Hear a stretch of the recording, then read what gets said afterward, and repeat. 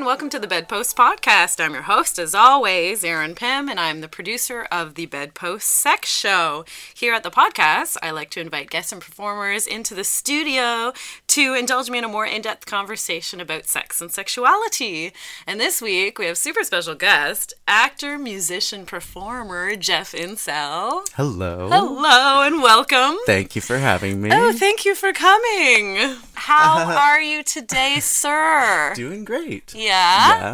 Had a nice walk over here. It's a beautiful day in Toronto after a much needed change in weather. Is it finally spring? I don't want to jinx it. Is it? Yeah, exactly. Knock on wood. It keeps flipping back and forth. I really hope that all this shitty weather's over. I'm so ready for summer. Taking some more clothes off. Getting ready for the nice weather. Yes. Yeah. Do you like to show off the bod?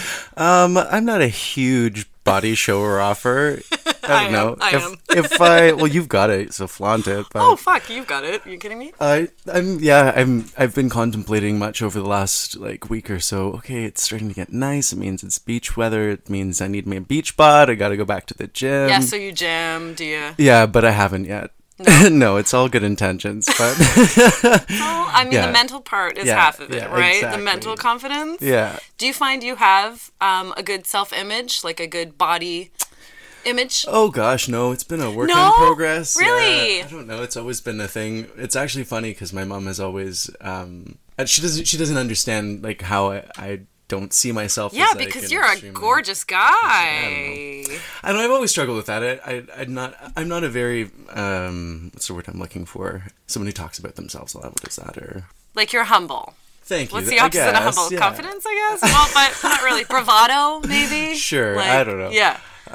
When I was younger, I also just had a hard time kind of. What were you like when you were a young adolescent? Yeah, looking back, it's definitely in retrospect, hindsight's 20/20. So looking back and now where I'm at now, I can definitely I'm a bit more confident and comfortable in my own skin, and sure. And do you mind me asking how old you are? I am 32. Ooh, girl. Oh, but I feel like 22. Do you feel young? I feel fairly young. I don't know. You still feel young. Everything you put out there, it's more how you act than I feel old. I don't know. Really? On the inside, you're feeling. You look so young. What are you talking about? Thank you. Oh, that's funny. Well, I think I've always been kind of mature emotionally, and I think I've always wanted to be older. I feel like that's where I'm going to come into my own, is when I'm older, and this whole throughout my 20s, I'd always cheat my age older. I still do, actually. I did the other day to somebody. I think I tell people at my new job I'm 35, but I'm not. I'm 33. Why do I do that? I don't know. Why do I feel the need to do that? I don't know. I guess. And I've always done that. Level of respect, I guess. Sometimes a level of respect comes with age, and especially in the workplace, right? I used to work at TD Bank, and when I first started there, I was 18. Oh, wow. And I worked as a stockbroker when I first was there. I worked as a customer service agent, and then I became a stockbroker after training and stuff and taking my exams. Wow. And I was really young, and it was difficult because all the people I worked with were much older than me, and I didn't really earn their I didn't have their respect from the onset. Whereas I feel when you're older, people kind of give it to you because they just assume that you've had life experience that gets you, you just deserve it at that point. Yeah, and for me especially, I've had a lot of managerial positions as well when I was young, and just adding the other layer of, you're a woman too. Oh God, yeah, I don't know anything about that. It's it doubles everything you're saying about not feeling like people take you seriously or see you as an authority figure. All those things. Yeah. No, I see it at the theater all the time. You work at a theater, right? Work at a theater, and you see that all the time where if patrons are upset about something, then I notice the difference in the way that a female will speak to a female authority figure versus a male authority figure. And Yeah, people would ask me constantly when I was like, I managed a restaurant for 7 years off and on. Oh, wow. They asked all the time, would ask for the manager. I would go over and speak with them. And then they would ask me for the manager. Where is the manager? We asked the manager to come over. I'm like, I've been speaking with you for like 5 minutes now. Like, ugh. And I think that really hardened me after a while. Like, then I felt like we're saying with, the cheating the age older or whatever, I felt the need to overcompensate. So I came off bitchy, quite frankly, saying, again, hindsight 2020. I was super hard at that time because I was like, just wanted so badly to be taken seriously. Yeah, totally. And to see as someone who's in control and has some power and authority and what have you. So what was Lil Jeff Insell? So yeah, what was Lil Jeff Insell like? Me, I was actually quite introverted, very introspective, very in my head. I thought a lot of my thoughts, but didn't really express them. I come from a family of 4, and being the youngest in my family, the baby of the family, I didn't really have much of a voice, or what it felt like I didn't have much of a voice, because there was, other people in the house that, kind of spoke louder and got heard all of that more. Got heard more, yeah. And although, like, being the baby, the whole thing about, getting away with everything, which is true, I definitely got away with a lot. I bet you're cute too, so that goes also a long helped, way. Yeah. I've got dimples, so I definitely use them to my advantage. Totally, especially when you're young. Yeah. Did your parents, what was your house like where sex is concerned? Were you taught anything, told anything when you were that young? Yeah, it was quite an interesting upbringing sexually. So my parents separated when I was about 5 or 6 years old. Okay, that's when you're quite young. Then I stayed with my mom for the majority of my adolescence up until pretty much grade 9, so about 13, 14 years. The really formative years. Yeah, and lived with her and would do the weekend visit thing with my dad. And then once I went to high school, she kind of said to my dad, I've been taking care of the boys this long, and would you take on the kids more for the university? Yeah, exactly, or through high school and stuff. And so I ended up moving in with my dad after that. But even when I was really young, like, my parents were quite wealthy, so we would have like large parties and stuff. And I remember specifically this one time them having this big party, and it was a bunch of my cousins. It was actually a family party originally, like a family get-together picnic or whatever. So it's like my aunts and uncles and my grandparents and stuff are there. And all the kids, cousins, and everyone's running around. And my dad was off working, or what we assumed was working, and was going to come and join us afterwards.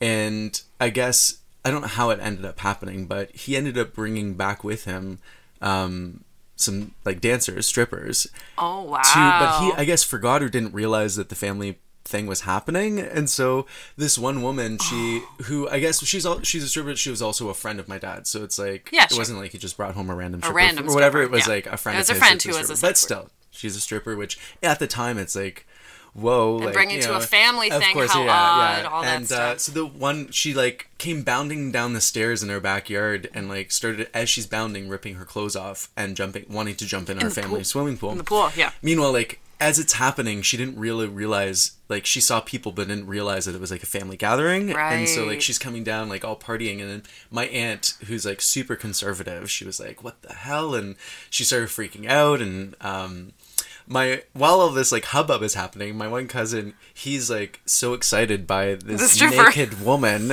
that like, probably he'd never seen another naked woman other than his mom. So he ends Was she actually naked? She was naked. Oh yeah. Oh and my gosh! She dove in the pool. Wow! My aunt is like yelling at her, "Get out! Get your clothes on! This family gathering, all this sort of stuff. What are you thinking?" Meanwhile, my cousin, he ends up going and grabbing the swimming goggles, puts them on, and dives in the water so that he can get a quick, as much eye full of before the aunt rips her out of the pool. But anyways, that's funny. Yeah. So. And I don't know. So how old were you when that happened? Oh God, like 5 years old or something like that. Wow, like super young. And I remember when I was also like the whole weekend visits with my dad and stuff.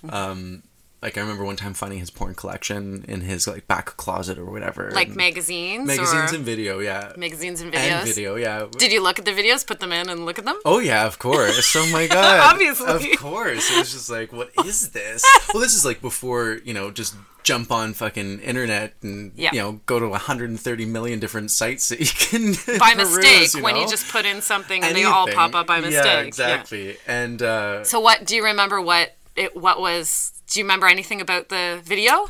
Oh gosh, I think like there was one that was like a group sex one. There was one that I think was like Backdoor Babes or something like that. There was a bisexual one in there too, which I thought was interesting. I've never really talked to my dad about like his sexual preferences and stuff. So bisexual meaning two men together? Like in the video? one of the porns, it was like interesting. There was like guy on girl and then guy on guy and then, you know what I mean? Like all of them kind of working on each other. Yeah, interesting. Yeah. Oh, I know what you mean. Yeah. What did you think of that? I didn't really know what to think, and to be honest, I thought like it was like kind of scary at the same time, like because I knew obviously like sex was like kind of open but not open, and like my mom was very sex positive, where she would always like talk about things. And did she give you a talk, or was there an ongoing conversation? Yeah, where she touch base with you? She would touch base, and like we were taught a lot about sexuality because my mom was really worried about us as children not having an understanding of like good touch, bad touch, and like smart. Knowing like, you know, those lines and protecting yourself in a sense, right? And so she was very open with sexuality and making sure we were aware of our bodies and what it means, and, you know, that it's okay to say no or to, you know, talk to. I think it was mostly that she was just wanting to make sure that the dialogue was open, so that if anything did happen, we felt comfortable enough coming to her to talk about what was going on. Or if you had questions or anything. Or questions about anything and stuff like that. Yeah. Did you ever take advantage of that? Do you remember? Did that work? Like her setting that up? Did you feel that you could come to her if you needed to talk to her? It's like, I don't know, any adolescent talking about sex with anyone, you're always uncomfortable and awkward and weird about it. Yes. And like I didn't really come into my sexuality and who I am until like my 20s, I would say. And so even back then, my mom knew probably that not probably, she knew I was gay or you think bi, so? or I don't like labels. I love people. I'm not, so know, just non-binary. Sure, yeah. And queer, the umbrella that is queer. Yes, the rainbow umbrella. Yeah. And so she knew something. She knew something was up, and so she would always say to me as I was growing up, because I suffered from some depression and stuff, and just was having a hard time in high school. Oh yeah. Just navigating high school in itself. And navigating my sexuality while there and all of that sort of stuff, and that she was very supportive in saying, you know, it's okay if you're gay and all this, and of course I'd immediately say, I'm not gay, I'm like, not. all this, and get off my back, Mom! It was interesting because it was like I knew how supportive she was, but at the same time it didn't make it any easier to tell her when I needed to tell her that I was interested in men. And it's just that age of just being fearful. You want to be accepted, you want to be loved, and being fearful that she won't like you anymore. Yeah. She won't love you anymore. Did you feel like that? For sure. I had a lot of internalized homophobia from my upbringing. Like I was raised Catholic, Roman Catholic. Okay. And went to like Bible school and all that stuff pretty much until my parents separated. And then once they separated, we stopped going. And so what did you learn? We would go on special occasions and stuff like that. But even during that time, like I knew what the Bible taught about, you know, being a homosexual is like a sin and that you go to hell and all of that. And that stuck with you. That definitely stuck with me until I had further explored my understanding of spirituality and my own life experience that formed my spiritual basis or religious basis. Where I felt more comfortable with that idea and aspect of, you know, the afterlife and whether or not, you know, is a hell or a heaven, and whether or not I will or will not get in there based on who I love. Right. And like definitely now when I, you know, think back, it's like obviously I'm not going to hell for loving someone. It's just such a silly idea. So contradictory. Yeah, exactly, right? It's so contradictory. Like one of the basic principles of the Bible, which is love everyone, basically. It's supposed to be love, so. Yeah, it definitely didn't make it any easier talking to my mom, and like I actually didn't even really talk to my dad about my sexuality. When I came out to my mom, she, for whatever reason, took it upon her to tell my dad without letting me kind of talk to him. Okay. And so then it became kind of this unspoken thing where like I would have... Have you ever talked to your dad? then? We haven't had a real heart-to-heart conversation ever about it. But he knew just through your mom. Yeah, so like after I came out to her, she then called him and kind of spilled the beans. And so yeah, I was living with him at the time, and it was kind of this unspoken, elephant in the room that we never really talked about until one night my dad had way too much to drink, and his girlfriend at the time was kind of bugging him, egging him on, and they ended up having a fight where she left, and so I got turned into kind of the bullseye for his energy and negativity and stuff, and there was kind of all this stuff under the surface that had bubbled up, and he kind of freaked out on me, and really kind of scared me, actually, and I was just like, this is so not cool. And so I ended up actually moving out and living with my sister for a couple months, and kind of stopped talking to him, and he eventually apologized and stuff, but not fully. He never really fully apologized for the things that he said that were really, really awful. And yeah, so it's just that definitely had a huge impact on our relationship, I would say, and that it was never really the same from that point on. And how old were you at that point when that happened? I would say like 18 or 19. Okay, so still a young adult. Mm-hmm. And so I ended up then moving in with my partner at the time, mm-hmm. and we lived together for about 2 years, mm-hmm. and then he moved out to Toronto before I did, and then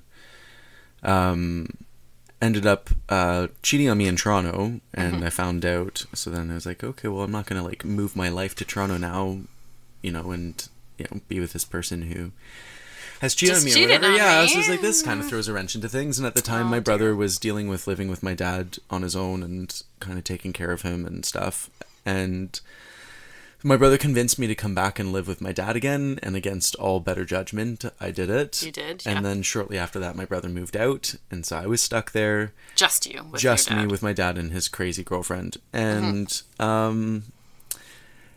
it's kind of weird because it kind of put me back in the closet a bit, because I wasn't really free to live the life I wanted to, and I had to live it in secrecy, and just like, yeah, it was really not a good time. And eventually ended up getting out, and my friend put me up in his place and lived there for 4 years, and then moved to Toronto. I've been here for 5 years. Moved to paradise. Hell yeah. Moved to gay paradise. And I met my current partner, and Elliot. Who's lovely. I love Elliot. Love of my life. And started my new journey here in the city of being an artist. I was working at the bank for almost 10 years, and kind of just came to a head of not really being happy, and I had done some community theater in Toronto or in London, and reinvigorated my passion for performance, and ended up also at the same time my brother was touring a show called Ride the Cyclone across Canada. My brother's a performer too. Yeah, and also gay. Oh wow, I didn't realize that. Yeah, he came out after me. He's your older brother. My older brother, but he came out after he came out after the fact. He actually moved to BC for his boyfriend, but didn't tell any of us. Yeah. He was just like, "Oh, I'm moving to the West Coast. I love it there, etc." And then he's like, "Oh, I'm moving in with a friend of mine." And then like a year and a half after that, we're like, "So like, who's this friend that you're like living with and we're hearing so much about and all this sort of stuff?" And eventually he came out and said, "Yeah, he's my boyfriend and I'm gay." And yeah. What did you think when that happened? It was actually really, really surprising, because when I came out for the first time, most of my family didn't believe me, because like the whole I hate this idea of acting gay or whatever, like, right. And so that was kind of what they said. They're like, you don't act femme, you never seemed gay to us, is what a lot of them said, which is to me so weird, and I hate that concept. Yeah, which is like, just silly altogether. But yeah, but anyway, so, they didn't know you were gay and were surprised by it. Yeah, for the most part. And then during that time, everyone was like, "Oh, we always thought it was James," and at that time he was still in the closet. And did he know? I don't know if you've had this conversation with your brother since then. When you came out, did he already know he was gay, and what did he think of you coming out? Yeah, actually, I remember specifically when I came out to him, I was dating my first boyfriend, like boyfriend, and because I had like I had experimented before I had actually had my first boyfriend, but so my boyfriend, he and I were hanging out a lot, and my brother just asked me straight out one night when I was getting ready to go meet up with my boyfriend Chris, and he was like, so, you've been hanging out with this Chris guy a lot, and like, you guys seem really friendly. And I was like, yeah, he's a good friend. And my brother was like, he seems really friendly, and like gave really me good friend. Yeah, and kind of gave me that look of like, I know, like, just be honest and tell me what's going on. Yeah, do you have something to tell me? And I was like, well, this is now or never. And so I was like, yeah, it's because he's my boyfriend. And my brother just all of a sudden started bawling his eyes out. And oh, wow. I didn't quite understand at the time why. And why did you think at the time? At the time, I thought that, I don't know, I thought maybe it was because he was afraid for me and knew how difficult at that time, and still is now, but I feel it's a little bit different now, socially, or whatever you want to call it. In Toronto. Yeah, being gay is a little bit easier now than it was, 10, 20 years ago. So, he just knew how difficult that lifestyle could be, and didn't want that we'd already had a difficult enough, upbringing in life, that, adding that additional layer into it, I think he was more like that. And then now in hindsight, knowing that he's gay, it's probably also that he had his own internalized, fear of, okay, well, Jeff's now come out. Like, what room does that leave me? What role do I play as the only other son? You know what I mean? Like, all of those other layers. There were probably of, like, so many things that he was thinking. For sure. And so I think it was a mixture of, like, his reaction to me coming out, but I think also, like, that emotion came from his own internalized, like, closeted, and I was a little bit hurt about the fact that after I came out to him, like, why did he wait so long to come out? And I kind of felt like I had missed an ally that entire time, that I had, like, one of the closest people to me in my life, my brother, who I've known my entire life, who didn't feel comfortable telling me for so long after, knowing, like, I don't know, knowing the isolation of that, and then still, I don't know. Obviously, he has his own reasons, and it's not an easy thing. He has his own journey. Yeah, of course. And so own... I don't hold that against him. It's just also, how can you not also for yourself say, why wouldn't my brother of all people, been honest with me at that moment and join forces? It's like, it's way easier, I think. Well, of course, like, knowing you have a support of someone else, especially like your own blood, versus, you know what I mean? Like, having the support of my friends was definitely like pretty. Like, one of the most strongest things that got me through, me coming out and all that, and having that support network and those people that I could lean on for advice and for, But who knows? Yeah. Like one of the things I'm thinking is that would have been then just a huge blow to your parents, for example, for both of you to come out at the same time. Yeah, and like, that definitely was a thing for him. He was concerned about that, and my mom had always said that she wanted us to have kids, and it's not to say that we can't have children, but there's just so many pressures on why he chose not to or couldn't at that time. Yeah, he's on his own journey, But I don't hold anything against him. I love my brother so much. He's so super talented. And do you have a good relationship with him as a result? Well, we're 18 months apart, so like, oh my gosh, we were best very friends close. growing up. Wherever he was, I was there, and almost to a point where he hated it, because his friends were my friends in most cases, and get your own friends, little brother. Absolutely, I heard that one all the time.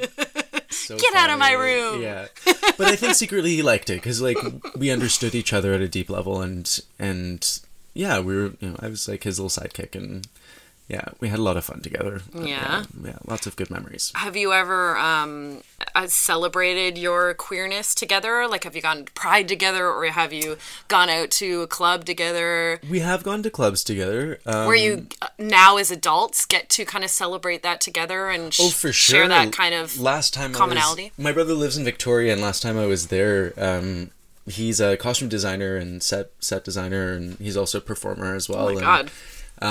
He does clown drag, like drag that's kind of clown inspired. Oh my God. And is so good, and like such a talent, and so creative. And so when I came most recently this past January, I went and visited and pulled all of his wigs and stuff out, and he dressed me up in a tutu and everything. And I wanted to do full makeup, paint my face, because I've never done that. I've never done full on drag yet, except for like when I was young, teenager I dressed up as a girl for Halloween as Just put on some lipstick and exactly. there you go. Nothing like not real drag. You weren't contouring. You weren't exactly. beating the I didn't mug. even know what the word contour meant back then. Oh god.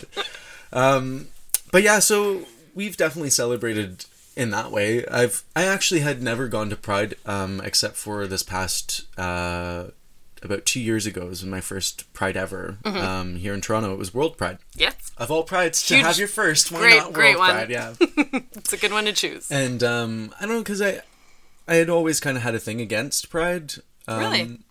Yeah.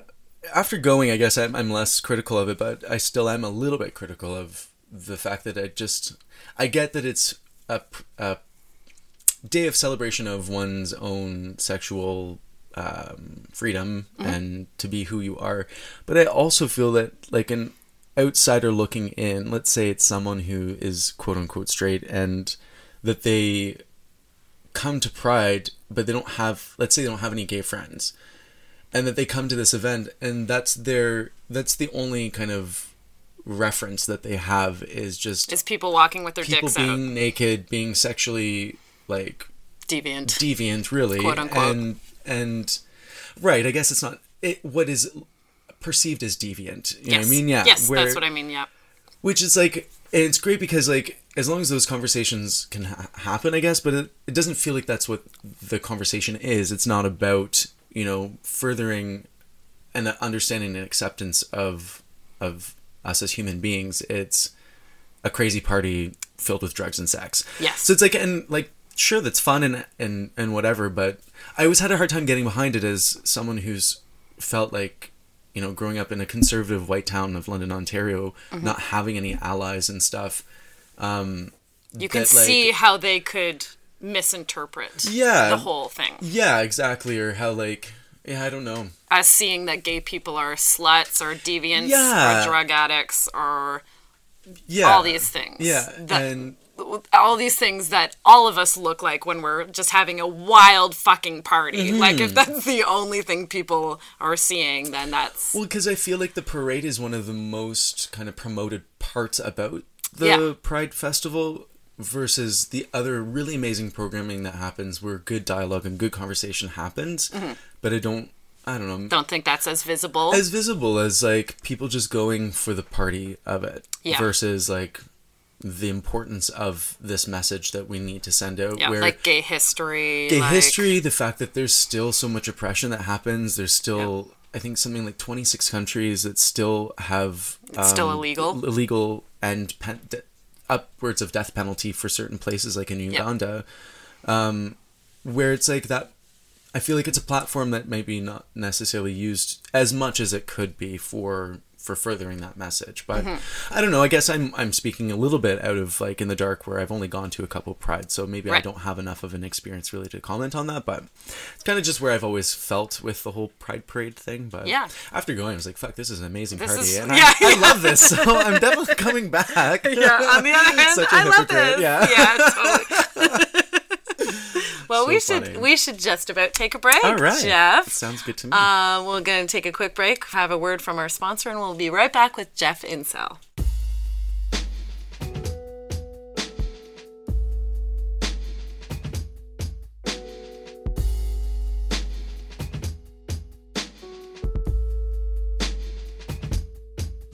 This episode has been brought to you by the worker owners of Come As You Are. Come As You Are has the peculiar distinction of being the world's only worker-owned cooperative sex shop. With feminist and anti-capitalist values, Come As You Are only carries sexuality products that they truly believe in at the lowest price possible. Enter coupon code BEDPOST when you check out at comeasyouare.com to receive a 15% discount. And don't forget that shipping on orders over $50 is free in Canada. That's BEDPOST when you visit comeasyouare.com.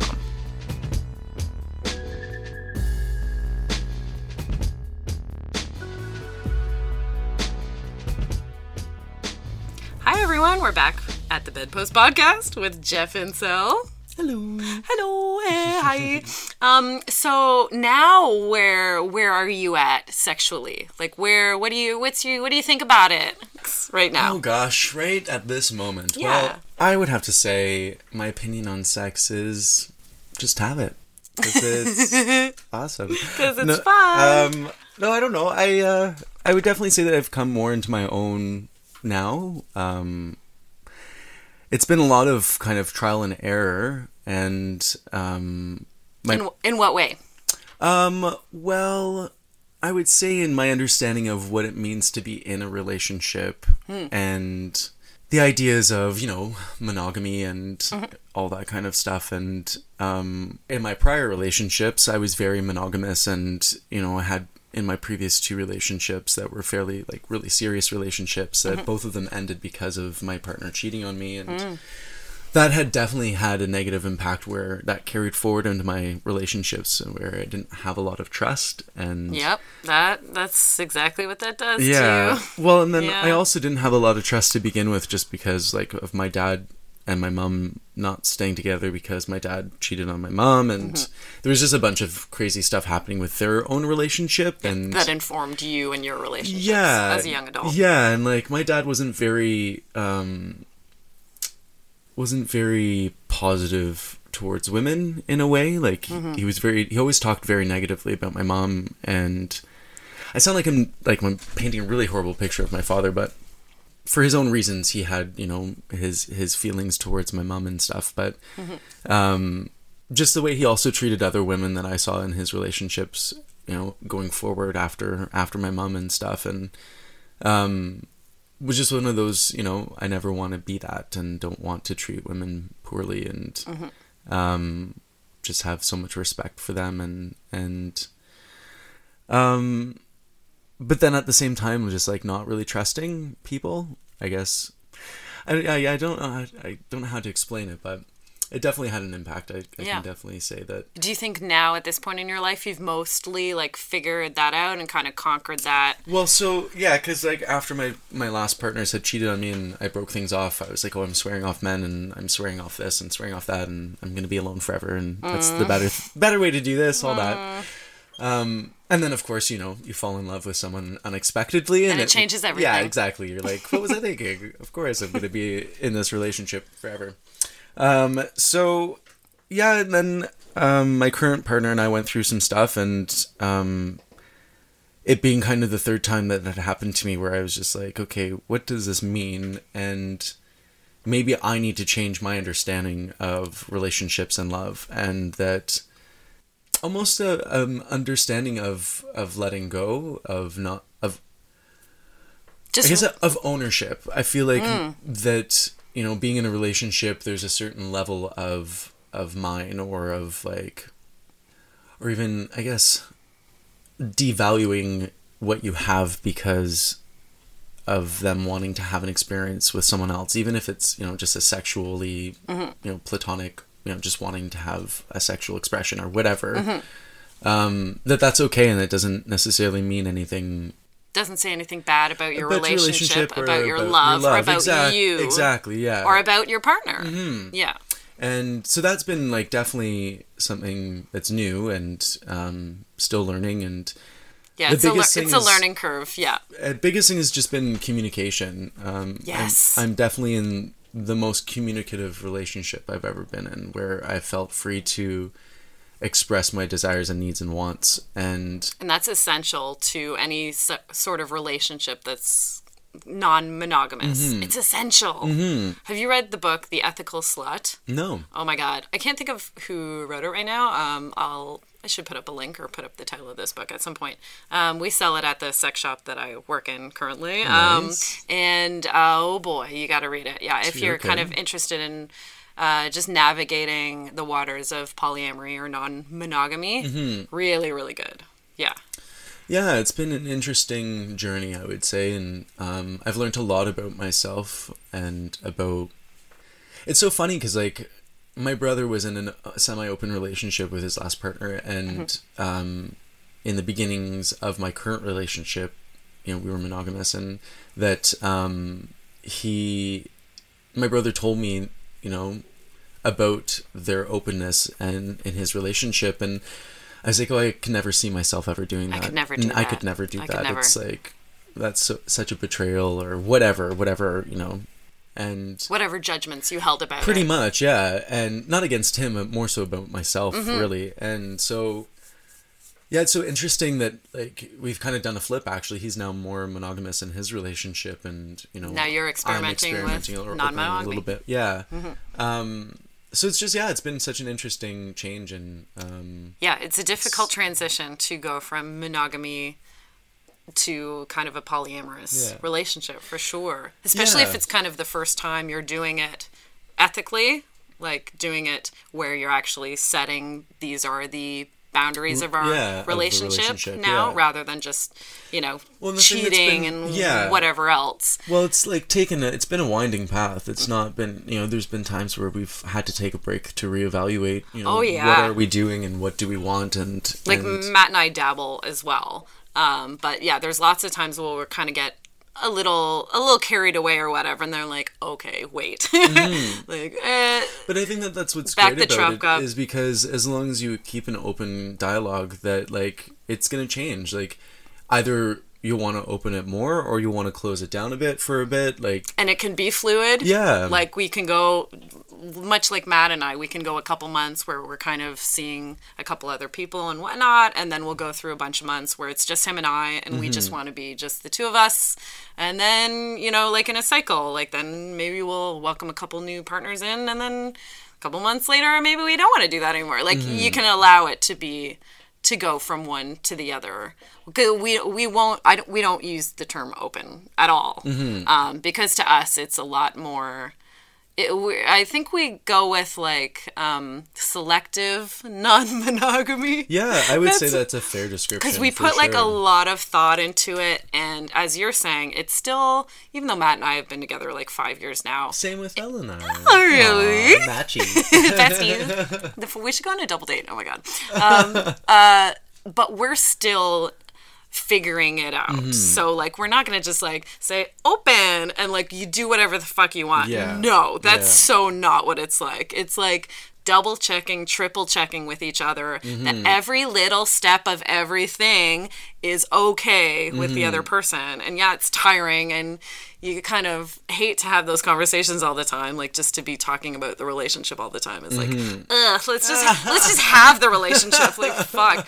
But it's important, and especially when it's the first time and you don't know what to do yet, and what's gonna hurt the partner, you know, and we for sure still have moments where it's like, okay, that I was not comfortable with. Right? Yeah. So please, like, let's put a boundary where that doesn't happen again. Like, that still happens where it's like, I didn't like that, actually. Yeah. So let's now reevaluate, go back to the books and, like, figure out.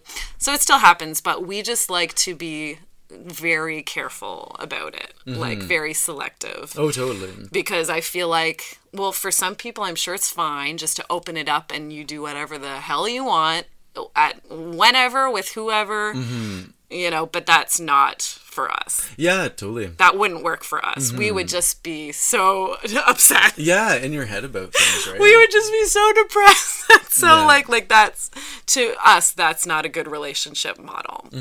Are you finding, like, something similar, like I'm describing, or? Yeah, it's definitely selective and not just like a free-for-all, for sure. Yeah.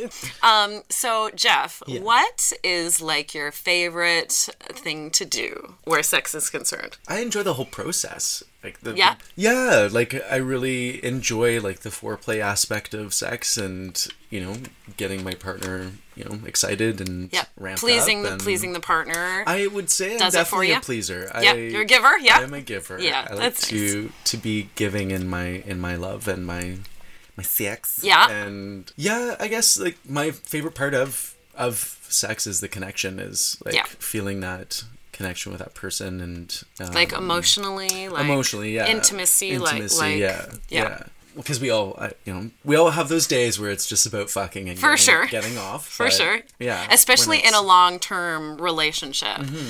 I feel like most of the sex that happens is just, like, beep, bop, boop. Like, you press this button for me, and I'll press that button for Yeah. you. Like, just going through the motions, just as, like, a stress reliever, or, you know what I mean? Oh, totally, yeah. Like, I feel like that's a lot of the sex in a long-term relationship. As shitty as that sounds. No, I feel that. It's interesting because, like, we've gone in kind of cycles of our sexual activeness and... Yeah, and again, same with Matt and I. But it is spring, so hopefully these boots will be knocking. cross our fingers. But yeah, it's like a big wave for us. There'll be months where we're barely thinking about it, and then suddenly something happens with our biology or the weather or fuck knows, God knows what. But we're suddenly like super randy or whatever. But yeah, it also doesn't help that like El's been away on contract for like so many months. Yeah, like this you last guys month, he's deal away with for 8 months. Yeah, 8 months. 8 months out of the year last year. Yeah. Oh shit! It was a long time. It wasn't the longest because we did another 8 months when he went to Stratford, and that was also really challenging. But busy boy. we've made it work. Yeah, you make it work, right? Yeah, you have to. Like, well, you have to. And I knew what I was getting myself into when I first started dating him, so it's not like I can, hold anything against us or it or whatever. So what do you do then when he's away? Are you Skyping? Are you calling? Yeah, Are you what? It's interesting because like we've kind of come through all of it where like in the infancy of our relationship, we didn't have the same level of trust or openness or communication that we currently do, and so we carried a lot of like not anxiety, but just like worry about what the other person was doing, and I think that meant that we were in constant communication. Almost to an unhealthy level, where like it's checking up on each other. Kind of checking up on each other and wanting to know, like, oh, where were you? You took too long after you finished this to call me. Like, what were you doing? Right, or whatever. Right. I think that just came from our own personal experience from previous relationships of not feeling comfortable enough to talk about what it is that you're doing or having that level. And that insecurity of... Definitely feeling lack insecure. of trust. Exactly. Yes. And... So definitely in the early stages of our relationship, that was like a thing where we would just be always talking to each other on the phone whenever we could. Just to make sure. It was partly that. It was definitely like also because I love him and miss him and wanted to be, in contact because, I wanted to be there with him through, all of his fun that he's having out. Yeah, tell me about stuff. everything. Yeah, exactly. Sharing in your life and stuff and your day. But now. So then the other half at that time was also checking in and stuff. But now, we're definitely more... trusting, and if I don't hear from him all day, I'm not sitting here worrying and what's he doing, who is he with, he's type fine. of a thing. Exactly, yeah. He'll call me when he has a second. Yeah, and it's so nice to like finally live in that place where you're not constantly kind of just worrying, and I know he loves me and he knows that I love him, and because 5 years in. Now it's all trust is built up. Yeah. You guys got it figured out for the most part. For the most part, we're always still learning, and we still have our moments of breakdown in communication and stuff where we then have to like have a talk again and like are we on the same page still and checking in, rechecking in, and reevaluating that it's all going okay. Yeah, that everything's cool, and are you still getting what you need, and we're still in it to win it. Yeah. Eye on the prize. But yeah, so I forget how we started with this. I think you asked me what my favorite part of sex is. Ah, yes. Yeah, so yes, the whole kind of experience, beginning, middle, end. I love the beginning, the foreplay. I love the middle part, getting really into it, and then I also love the post-coital, laying in each other's arms and chatting. Do you guys chat like sometimes? Afterwards, or there'll be a little bit of chatting. Usually, just hugs. I would snags? say mostly after the chats are okay. Who's rolling the joint, or should we make a snack? Yeah. But yeah, I also love those times when you roll over and lay in each other's arms and fall asleep. Kind of immediately sweet. Type of a thing. And yeah, it's really... See, girls can't do that because we have to get up and pee, so we don't get a UTI. You don't get a UTI, yeah. I mean, not that guys don't get UTIs either. They do, but a lot less frequently. Way less frequently, for sure. Yeah, once again, my male privilege. I don't know anything about that. Yeah, the one time I didn't pee directly after sex. The one time I had that lovely moment where I was just like fall asleep in each other's arms. I got a UTI. It's my only UTI I've ever had in my life. Because that one time I was like, this is so nice, and fall asleep. Fuck my life. Boy. And I mean, I've had a pretty easy go. Some gals get them all the time. Thank God I don't. Same with yeast infections. Thank God I don't. But yeah, I've only had one UTI, and it was really painful. And me too. Like, this is the worst ever. Me fucking too. Yeah. Oh God. Oh boy. Shout out girls and gals who get chronic UTIs. To all those chronic UTIs out there. We are so sorry. Anyway, Jeff, we're at time, buddy. All right. Yeah. Sweet. Well, I've had so much fun. Oh, thank you so much for coming. Do you have anything that you would like to tell people about? Do you have any performances coming up or... I do have a pilot for a new series, hopefully coming out in the next month or so. Ooh, what's that? It's called Queens. Uh-huh. And it's about drag queens in Toronto. Oh my God, I'm already... Funny enough, I actually play a straight character. I play a straight brother to one of the drag queens in the show. But I really like the script. It's funny and... And when, so do you have an idea of when that would come out? Hopefully by, I would say, end of April. Is awesome. What we're so shooting pretty for. soon. Yeah. Oh, yay. Exciting. Yeah, by end of month. And my partner, Elle, and I, we also produce a variety show called The Swinging Wingding. Yes. And we're hoping to put up a show for that in the next month or so. So, awesome. Yeah, keep your eyes and ears peeled. Keep your senses peeled. Thanks again, Jeff. Everyone, this has been Jeff Insell. My pleasure. Thank you so much. My pleasure. I'm Erin Pym, and this has been the Bedpost Podcast, everybody. Check back often because we release a new episode every Friday. And if you want to see Bedpost live, the variety stage show runs at the Social Capital Theatre the third Friday of every month at 8. The next show is April 21st, and it is our April Fool's themed show. It's an all-comedy show, and it's going to be hilarious and great. For more information on everything Bedpost, please visit us on Facebook at Bedpost Erotica or on Instagram at The Bedpost Sex Show. And lastly, the Bedpost Podcast features original music by Steph Copeland, who can be reached on Facebook or at her website, stephcopelandmusic.com.